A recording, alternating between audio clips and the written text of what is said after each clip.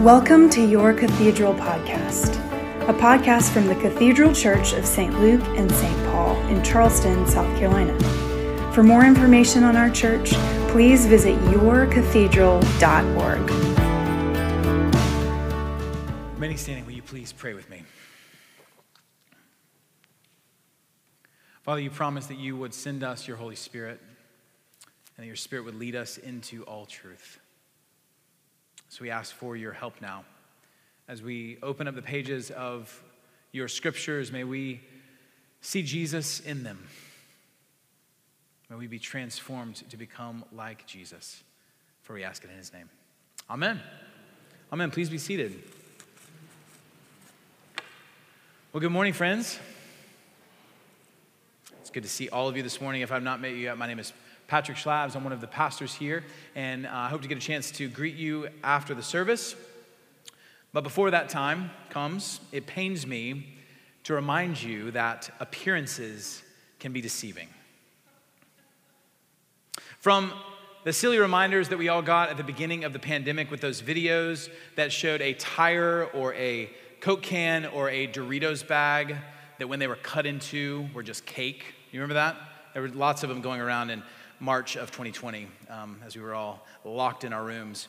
So that's a silly example. But there are also the frustrating examples, right? Whenever you make a purchase on a home or a car or some other item that you are excited about, only to find out that it's broken. It's a lemon. This happens, to be honest, to me way too much. I am a trusting person. I don't like to haggle. I like to just give people what they ask for things, and that ends up biting me too often. This week, in fact, we bought a new washing machine. The seller had 5-star reviews on Facebook. It looked great. He guaranteed it, and then we bring it home, and the first wash, it's broken. So appearances can be deceiving. This also happens in very serious things, right? We've all seen marriages that we assumed from the outside were perfect, and then they blow up. We have assumed that a friendship would be lifelong, that we could count on this person for the rest of our days, and it breaks down. We have assumed that our leaders are people of high character, especially our Christian leaders, only to find out that they were the furthest thing from that. Appearances can be deceiving. And I'm sure that if we took a few minutes here, that all of you could stop and think about countless times when you have been duped or disappointed or even wounded by this reality in our broken world. The disconnect between what things appear and what they are in reality is frustrating.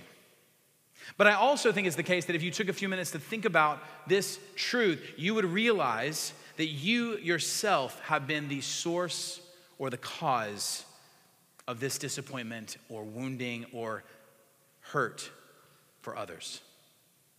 Because the truth is, for each of us, even at our very best moments, there's a discrepancy between our aspirations or our ideals of ourselves and the reality. There's a distance between the outside that we project to the world via social media, via friend groups, even our families, and the inside. And that distance and that discrepancy is oftentimes greater than any of us would care to admit. It even happens in here, right? We gather on Sunday mornings. We go through the process. We worship. We pray the liturgy. We sing the songs. Outside of Sundays, we may be committed to acts of service. We may go to community group.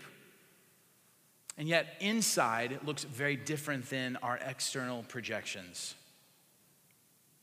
This is what the prophets condemn in the Old Testament when it speaks of the people of Israel and says that outside they honor me. They honor me with their lips, but their hearts are far from me. Jesus quotes that as well. But Jesus also calls the Pharisees in the Gospels whitewashed tombs.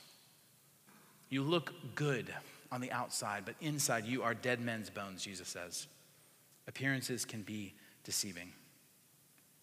And as we have thought about this discrepancy between the appearance of things and the substance of things, the internal versus the external, it has actually caused us here at the cathedral to ask some serious questions about who we are and what we're called to do and be. We've looked not over the past year, not just at the external reality of our church, which is good, right? It's beautiful, except for the scaffolding, I guess. But it's a nice place. You're nice people for the most part. That's attractive. But we've asked the question, not just what has attracted our people to our church, but we've asked the deeper question of what kind of people are we producing once they get here? And we used to say about our kind of core mission, core identity as a church, that we are being the heart of God for the heart of Charleston. You've all heard Pete or me say that countless times, I'm sure. And that's good. That was something that is good, and it served us well, I would say, for the last several years. But this shift in thinking about what we're attracting to what we're producing has shifted some language for us internally that you'll be hearing more externally. And that is that we now say that we are cultivating Christ's likeness for the common good. We are cultivating Christ's likeness in our common life. I didn't say it right the first time. Do you catch the difference in that? Being the heart of God to cultivating Christ's likeness. There's a lot of similarities, but the shift is an ontological word, something that just is, right? Being, to something that is an active verb, doing, cultivating. And that means, in essence, that we are working together as the Cathedral Church to look like Jesus. Very simple. We're working together to look like Jesus in ourselves, in our households, in this church, so that as we go from here, as we scatter from here, that we are Christ's likeness, Christ's presence in our neighborhoods and in our schools, in our places of work, on our streets. We're Christ's likeness. And so, as we have been discussing over the last several weeks about what it looks like to lean into this truth, to emphasize this so that you are sick of hearing this from us. We talked about changing our preaching series. We generally preach throughout most of the year on something called a lectionary, which is just appointed readings throughout the year that follow the life and redemption of Jesus. But most of the time in the summers, we kind of pick a series or a book or a theme. Last summer, we preached 1 Corinthians. Some of you remember that. A couple summers ago, we did 1 Peter. We've done Nehemiah. We've done Exodus. We've done Romans. But we decided because of this theme of Christ's likeness, we wanted this summer to explore the life of King David in 1 and 2 Samuel. David is spoken of before he's even made king in chapter 13 as a man after God's heart. You've probably heard that. A man after God's heart, which sounds a lot like Christ's likeness, right? It means that David is a man that was after God's heart, who looked like, who embodied, who cultivated God's character in his life. And he expressed that. And so our hope is that as we look to the life of David, we will see Christ's likeness in both his successes when he did exhibit that, but also his failures. And more importantly, we want to see together David's greater son, the promised one, the Messiah who would come and sit upon the throne of David, Jesus Christ. And as we do these things, our hope is that this summer we can learn what it means to be a people and a church that are after God's heart, a people cultivating Christ's likeness. So, with all that said, please turn in your Bibles to 1 Samuel 16. If you don't have a Bible with you, you can grab a pew Bible. That's on page 238 of your pew Bibles. And so as you do that, I want to catch you up because we're starting in chapter 16, so we've missed a whole half of a book. And the reason is that the first half of Samuel, David is not the main character. For 15 chapters, it is not about David, but about a man named Samuel. In chapter 1, we meet Samuel's mother, who is a woman named Hannah. And Hannah is in the house of the Lord. And she's crying out to the Lord because she is barren. This was a significant thing for a woman in the ancient Near East to not have children, not have progeny. It brought shame to her. And so she's crying out to the Lord saying, please, Lord, give me a son. The priest Eli comes in and sees her and is not sure what's happening. He assumes that she's probably drunk. But she says, no, I'm just distraught. I'm crying out to the Lord for a child. And he says, woman, your request has been granted by the Lord. And so then she writes this psalm. She sings a psalm in the second chapter that actually we see come again in Luke's gospel. Whenever Mary sings a song, she draws heavily on Hannah's song. And in Hannah's song, she talks about this great reversal that God has brought about, that he has exalted the lowly and cast down the mighty. that appearances can be deceiving. And that is a theme that we see again and again in this book of Samuel.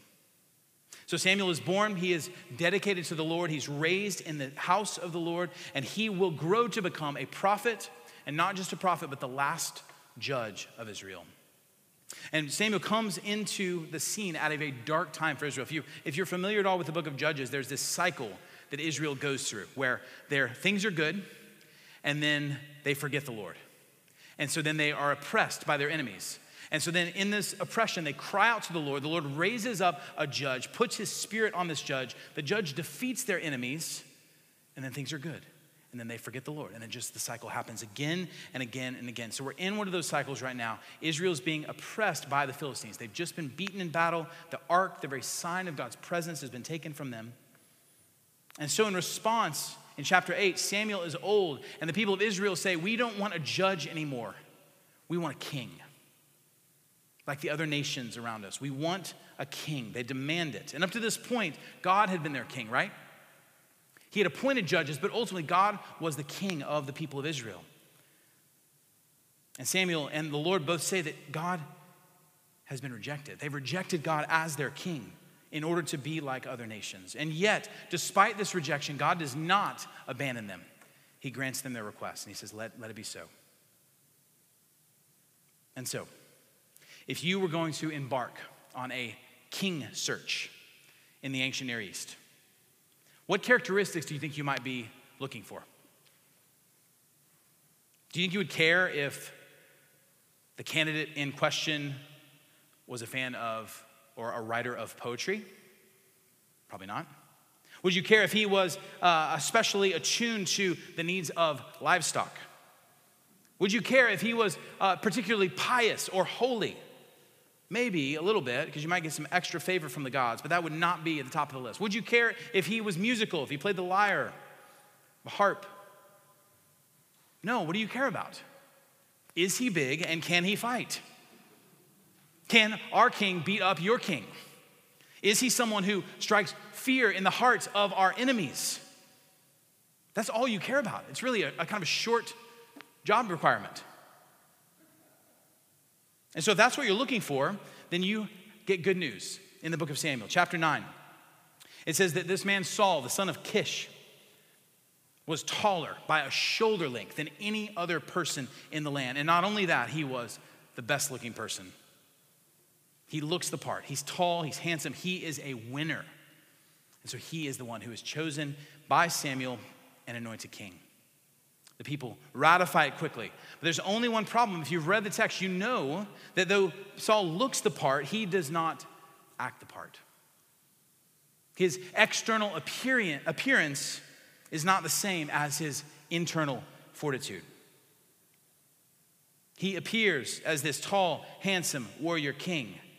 If he were auditioning for the NFL draft, he would pass the eyeball test, if you're familiar with that. They parade these giant men in front of you, and they say, man, well, he's 6'7" and 325 and runs the 40 and 4.6, passes the eyeball test. But he's not a gamer, right? That happens every year in the draft. People are overrated by what they look like. So that's Saul. But the reality is that though Saul appears to be this tall, handsome warrior king, he's actually fearful, he's foolish, and he's disobedient. And we get a sense of this at the very moment when he is chosen to be king. He's anointed, and the people are ratifying this anointing and wanting to celebrate him, and they say, where's Saul? And he's hiding in the luggage. Does not bode well for his rule. A couple chapters later, Saul is going to battle with the Philistines, in which he's had some initial success. And he's waiting for the Lord's blessing, Samuel to come and offer a sacrifice. And he's waiting and he's waiting and he's waiting. And the people start to kind of dissipate from under his leadership. And so he says, I'm taking matters in my own hands. I'm going to offer this sacrifice. And as soon as he does, Samuel walks up and says, what have you done? You are not a priest. You are not a prophet. You're out of step.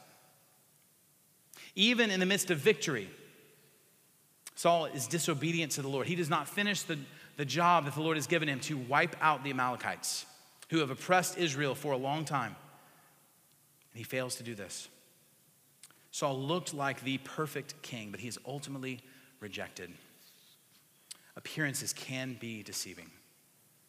And we read in the last verse, just before we read, you can look at it. The very last verse of chapter 15 says, "And Samuel did not see Saul again until the day of his death. But Samuel grieved over Saul, and the Lord regretted that he had made Saul king over Israel."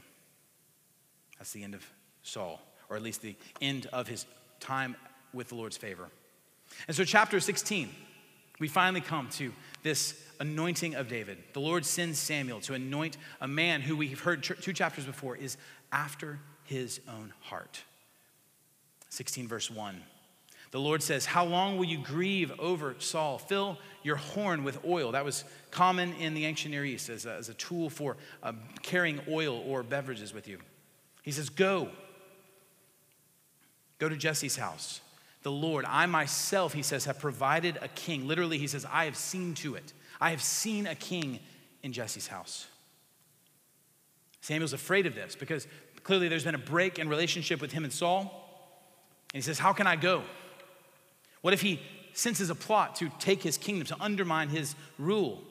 And the Lord says, go and say that you are sacrificing to the Lord at Bethlehem. And so he goes. He goes to Bethlehem, to the house of Jesse. And we just heard it read. Jesse's sons, beginning with Eliab, passed before him.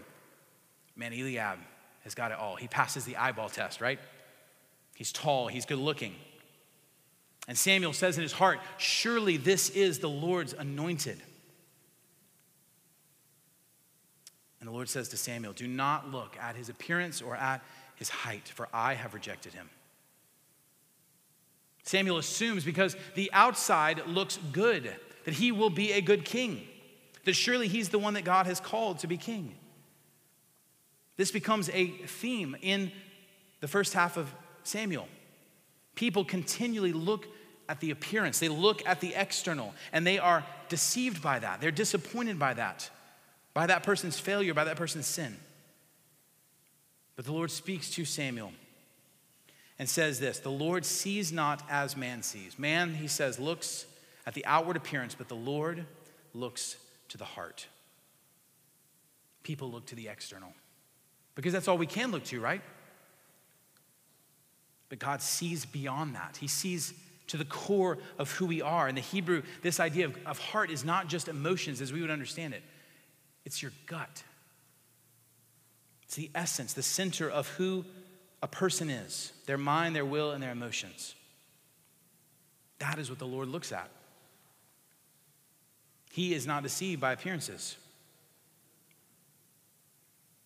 So the text continues. Jesse has all 7 of his sons pass before Samuel, and the Lord does not choose any of them. And so he asks, he says, hey, I was told there would be a son here that is going to be king. Are these all of them? And Jesse says, there remains yet the youngest. And behold, he is with the sheep, tending the sheep. Samuel says, send for him. We will not sit down to celebrate this feast until he has passed before me. David walks in. The text does say that David is ruddy, that he's handsome, that he has beautiful eyes. So he does have that going for him.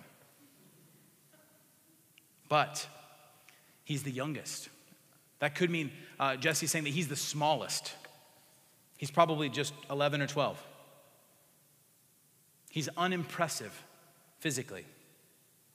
And yet this is who the Lord has chosen to be his king. He tells Samuel, arise, anoint him. To which Samuel did, right in the midst of his brothers, the ones who had all passed before him, who all assumed that they would be the one.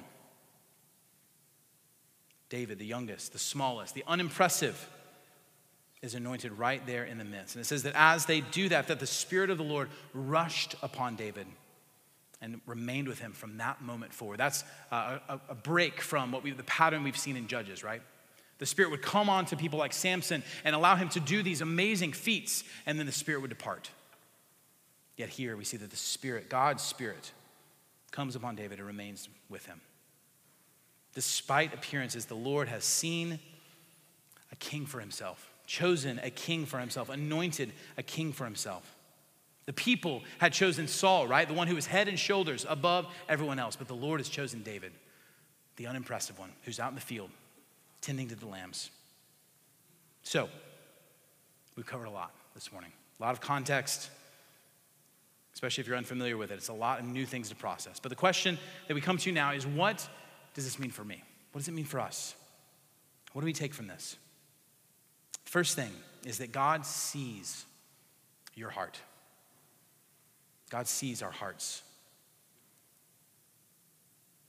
Past all the appearances, past all the height, past all the things that would have been impressive to ancient Near Eastern kings, God sets all those aside and sees David's heart and finds in him someone who is after his own heart.